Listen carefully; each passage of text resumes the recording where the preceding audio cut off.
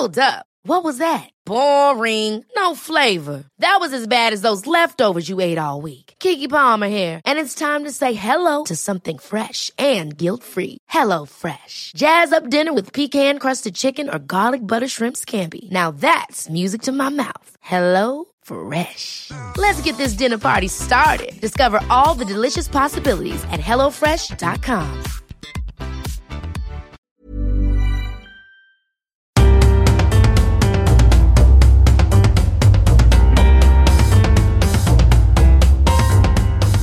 Welcome to The Broad Experience, the show about women, the workplace and success. I'm Ashley Milne-Tyte. This time, a lot of us have an idea, a project, something we want to get off the ground alongside our regular work life. But so often, we can't quite make it happen. It is absolutely possible to make this year the year that you make the big thing, that everything changes for you. But it's you who has to make those changes. You can't just wish it or decide it. You have to actually take action. How to prioritize that idea you're always talking about, coming up on The Broad Experience. Before we get into the show, a quick word about a former guest. I know a lot of you lead a team. When you're a manager, your work is about more than just the work. It's about managing human relationships and enabling your team to get things done and to thrive. It's not always easy. People management is a skill you develop over time when you make the commitment to learn. You can find Anne Libby's free monthly newsletter on management at people.substack.com. Each month, you'll learn about how good managers do their work and ways you can practice and learn. Anne is a noted management expert, and she also interviews experts and practitioners and writes and curates recommended reading for you about people management and workplace trends. The internet is full of advice, as you may have noticed. Some of it is BS. On Management is practical, topical and smart. It's like getting a monthly email from an experienced mentor or your cool aunt. You can find it at people.substack.com. I'll also post a link under this episode at thebroadexperience.com.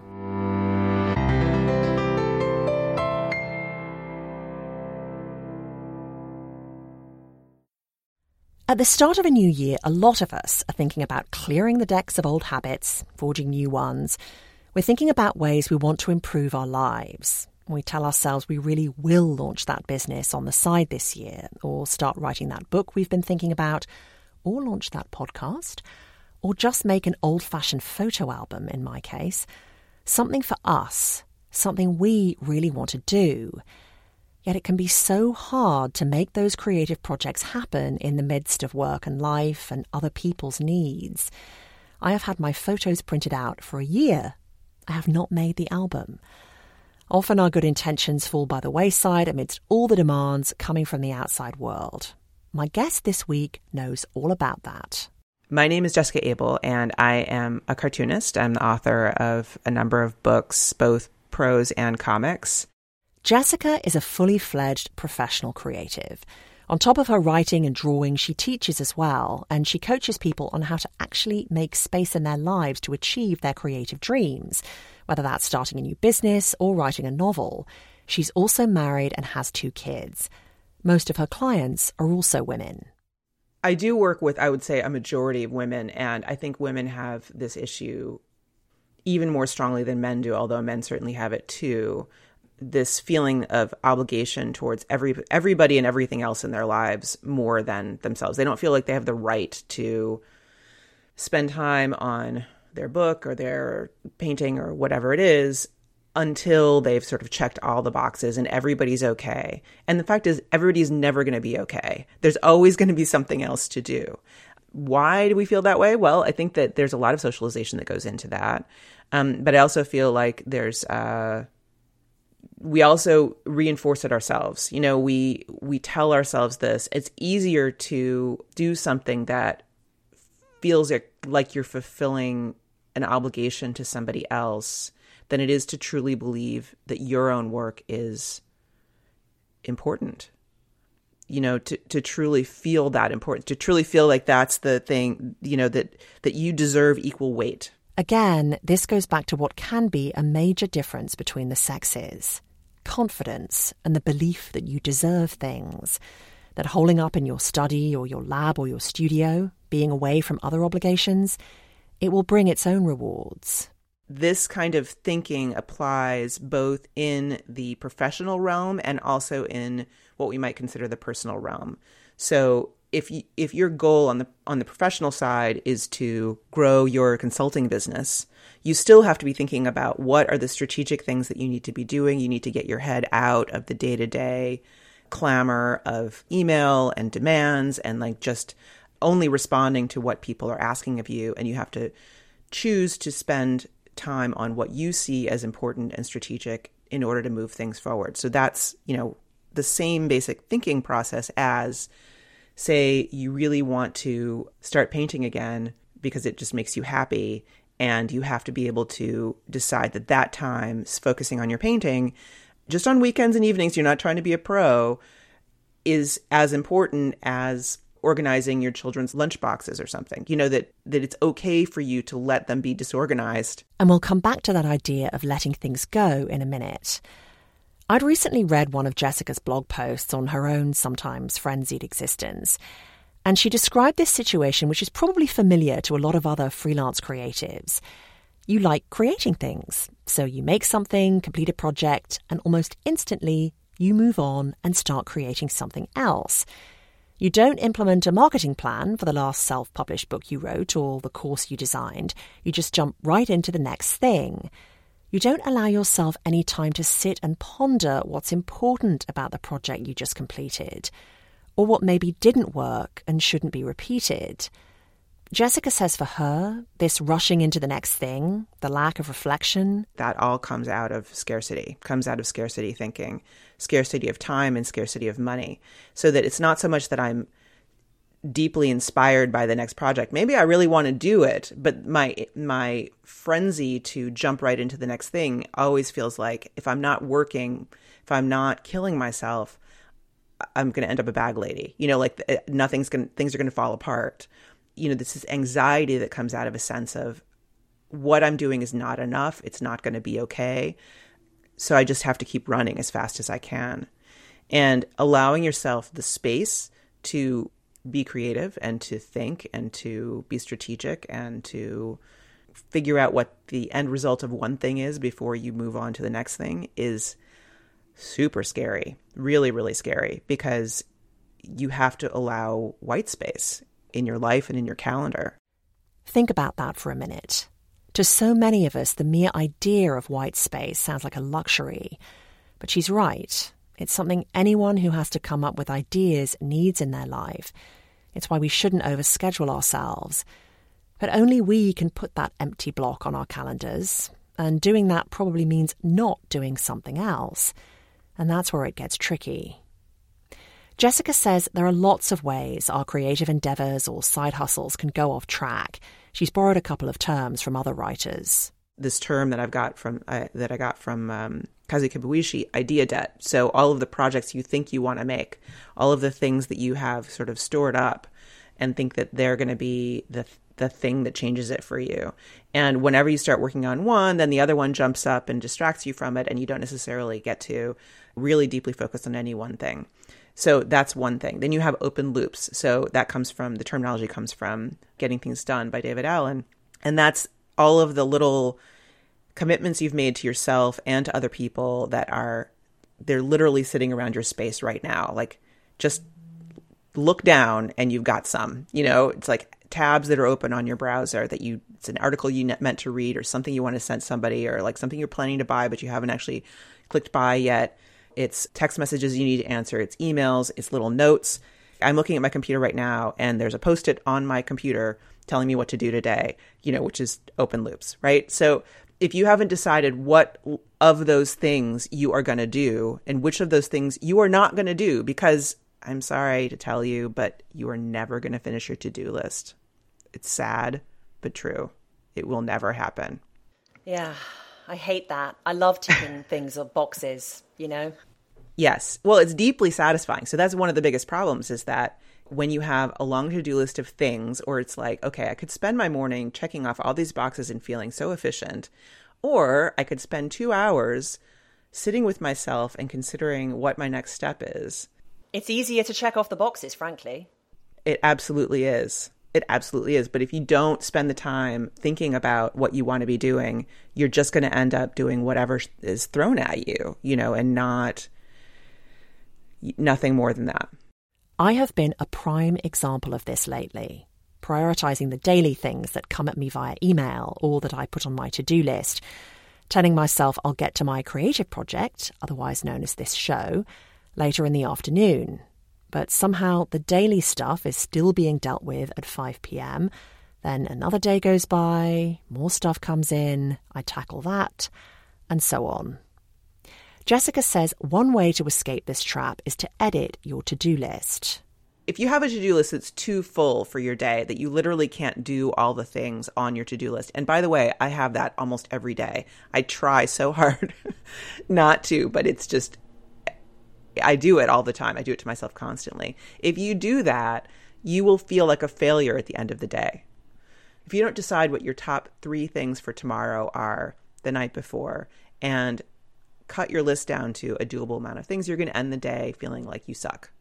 So why are you doing that to yourself? So this kind of triage and sorting and conscious decision making is step 1 of taking control of all this stuff. And it doesn't matter how busy you are, you still only have the hours you have. You still only have 168 hours a week. So if you are putting, 200 hours worth of stuff on your list, it's not going to happen anyway. Just decide which are the things that really are and which are the things that really aren't. And that alone is going to put you in the driver's seat in a way that you have not been in the past.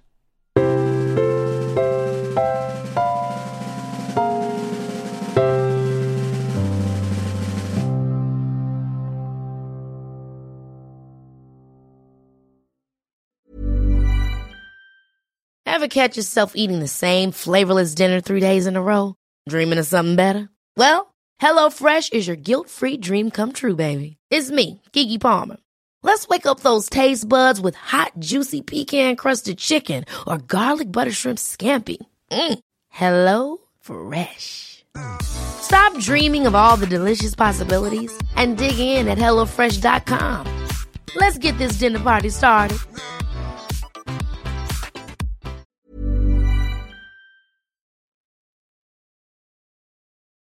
Jessica says once you begin to take control of your time and make time for the project you've set your sights on, it helps you believe in the work and believe it's real, and you're then more likely to keep doing it.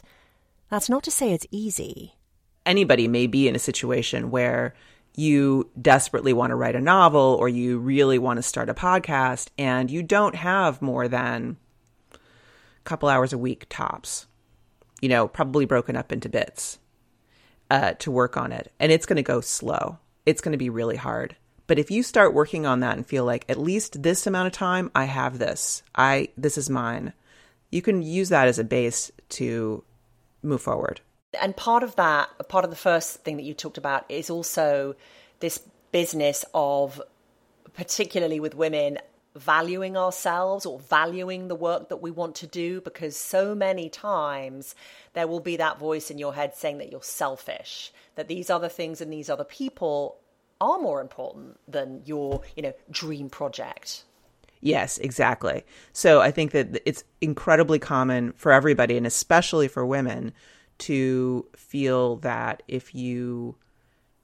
just imagine the scenario. So if you don't know what I'm talking about, you can imagine being at, having a Saturday, say, and Saturday afternoon, your kid has a ball game of some kind. You could go to the ball game, which is what is sort of required of you by society, or you can stay home and work on your book and let your kid go to the ball game and, by herself and win or lose, and you'll find out later. How is it going to feel to you to say, no, I'm not going to your ball game. I'm going to stay here and work on my book? It's really, really tough. You can do it. It's not going to hurt. Nobody's going to be damaged by this. Your kid's going to be fine. But you're going to feel like you suck as a mother, And that's the least problematic example, because in a ball game situation, really nobody is going to get hurt. What if it's all about You need to lower your standards for cleanliness in your home so that you're not cleaning all the time instead of working on your thing. That's tough for a lot of people. That just feels like I'm failing as, an adult woman if my house isn't sparkling. These are moments when it's just going to feel like, who am I to say that this book means anything? Nobody's asking for it. Nobody knows it exists. How can you stand in your strength and say, no, writing this thing is the most important thing I can do for myself, and I'm going to let everything else fall by the wayside for this hour, 2 hours, half a day, whatever it is, in order to take that time when nobody's telling you it's any good, when nobody's telling you that they need it. I mean, it's just really that it's an incredibly difficult conundrum. And I think getting over that just starts with acknowledging that's what's happening, that you're just in this place where you have to acknowledge that it feels wrong, but intellectually it's right. And so you're just going to go with it. Hearing you talk about this, I mean, I think some people will think, whether it's a novel or another type of project, well, but what if this doesn't pay off for me? Let's face it, many novels do not sell well, especially when you're a first-time author. What if one of many people's big fears, I assume, is going to be, but what if I do lay aside this time and then ultimately I spend hours and hours on what will add up to weeks and weeks of my time over some years, and then the project doesn't really work out, whether that's the case of it being published and not selling. I mean, I can imagine a lot of people thinking that. Absolutely. I think that's absolutely true that people do think about that end result. But I think that the answer to that is asking yourself the question of, what is your goal here? Is your goal to sell a lot of books? Is your goal to be famous? If it is, that's legit. It's fine. You can have that goal. But you have to be aware that you don't have total control over that. You can, and if, for example, if you want to sell a lot of books, there are a lot of things you can do towards that goal having to do with marketing. And you can set yourself those tasks and decide that that's your focus, is to write the book and then be super serious about marketing the book. But you don't really have control over that end result. So if writing the book, if the action of writing the book is not something that's going to satisfy something in you that's really, really important, then maybe you don't want to do it. Maybe you don't really want to do this thing, because you have to find that internal motivation for doing the work. You have to feel like the work itself is important enough to do it. Being a professional creative is incredibly hard. You know this, right? It's just unbelievably hard to do this for a living. And if you can do anything else and be happy with it, then do that. It's just so much easier to do almost anything except for this, professionally speaking.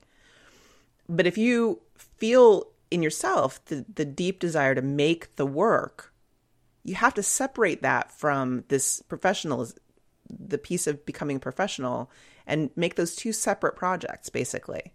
Making the work is one thing. Is it enough? Yes or no? And either answer is fine, but you need to know. And then you want to become a professional at it. That is a separate project involving all kinds of other projects and tasks that you may have no interest in whatsoever. So many people want to make something creative, make a creative work of some kind or another, and they kind of imagine that if you make it, they will come, and that it will just translate into being a professional because it'll be so excellent, which is just not true. The project of becoming a professional, of making the work support you, is huge, and in some ways even bigger than making the work itself. What she just said about deciding the work is important enough to do regardless of outcome, that's what I decided when I began this show. But I often struggle to get it out on time when family commitments and other work take over.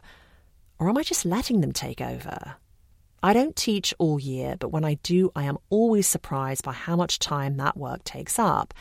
And I told Jessica I feel I have to put this other work first because it pays me so much more than the podcast. And I wouldn't be popular at home if I spent my weekends tending to my podcast baby the way I used to when I lived by myself. No, that's a real thing. I'm not denying that at all. I'm saying that is the kind of painful no you have to face. So if you said no to a freelance assignment, that's money. You're saying no to money, right? So no can be no to your husband and your stepchild saying like, I can't hang out with you today. No can be, no, I can't take that job because I really need to work on my podcast right now. No can be to your podcast, because you're doing other things. All of those things are painful. Those are all trade-offs that are really, really hard. So the second piece of this is the calendar piece, right? So it's literally looking at how are you spending your time? Where are your priorities according to where you're literally spending your time? And so one of the biggest things that's transformational for my students and clients is time tracking. Just stupid time tracking, literally like writing down, what are you doing all day? And then looking at that and making decisions about it, getting conscious about it and making decisions. So when you talk about teaching taking up more time than you think it takes, well, if you tracked it, you would know how much time it took, and then you could account for it going forward, as opposed to looking backward and saying like, oh man, that totally came out of left field. That's kind of the other piece. Jessica says we don't have to do it all at once. We can start taking control of small things one at a time. She says in the end, we can do what we want with our lives. And I am saying this knowing that there's all kinds of people out there yelling at the phone, yelling at whatever they're listening on, saying, no, it's not true for me. I have 3 children. I have a chronic illness. I have this and that. I completely acknowledge that there are absolutely real differences between different people's life circumstances, and lots of stuff is not fair. Lots of circumstances that we need to deal with are it's not an even playing field. I acknowledge that. But within your own life structure, you can move things forward within the limits of what's in your life, and you can change then what it's made of. But you taking control of some of the chaos is key. Intending to do so isn't enough. A lot of people are going to be thinking about resolutions and trying to make big changes in your life. And January is a time when, end of the year, sort of turn of the year is the time when everybody thinks about clean slate, start over, make everything better. But unless you are actually taking steps to change your engagement with the things that are on your list, the things that you intend to do, the things you've been doing, nothing changes. You can't just simply decide you're going to make this big project this year and not change the structure of how your life works. Because if you didn't do it, if you intended to do it last year and it didn't happen last year, something happened. So if you don't say no to that stuff, some of it, then nothing changes. So, I really want people to understand, I want your listeners to understand that it is absolutely possible to make this year the year that you make the big thing, that everything changes for you. But it's you who has to make those changes. You can't just wish it or decide it. You have to actually take action. Affirmations in the morning just won't cut it. No. Affirmations, there's nothing wrong with a good gratitude practice. That is a good idea, but that's the starting point. Then you have to actually face the hard stuff, which is making decisions about what you want to do, and more importantly, what you do not want to do and what you are not going to do. Make those decisions and then put it in a calendar that actually conforms to the time-space continuum. Jessica Abel. She's the author of many books, including her latest, Growing Gills, How to Find Creative Focus When You're Drowning in Your Daily Life. I will link you to more information about Jessica and some of her writing under this episode at thebroadexperience.com. That's the last show of 2018. Thanks as ever for listening. If you'd like to kick in to support this one-woman show, I would really appreciate it. It does not have to be a large amount. Just click on the support tab at thebroadexperience.com. Thanks so much to all of you who have done that this year, and to my sustaining members who pledge something every single month. Some of you have been doing this for years. I'm very grateful. I will see you a month or so into the new year. I'm Ashley Milne-Tyte. Thanks again for listening.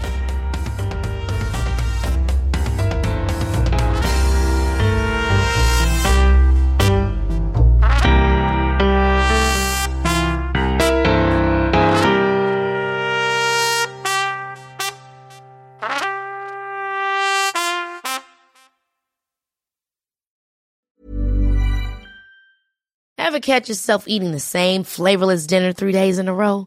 Dreaming of something better? Well, HelloFresh is your guilt-free dream come true, baby. It's me, Keke Palmer. Let's wake up those taste buds with hot, juicy pecan-crusted chicken or garlic butter shrimp scampi. Hello Fresh. Stop dreaming of all the delicious possibilities and dig in at HelloFresh.com. Let's get this dinner party started.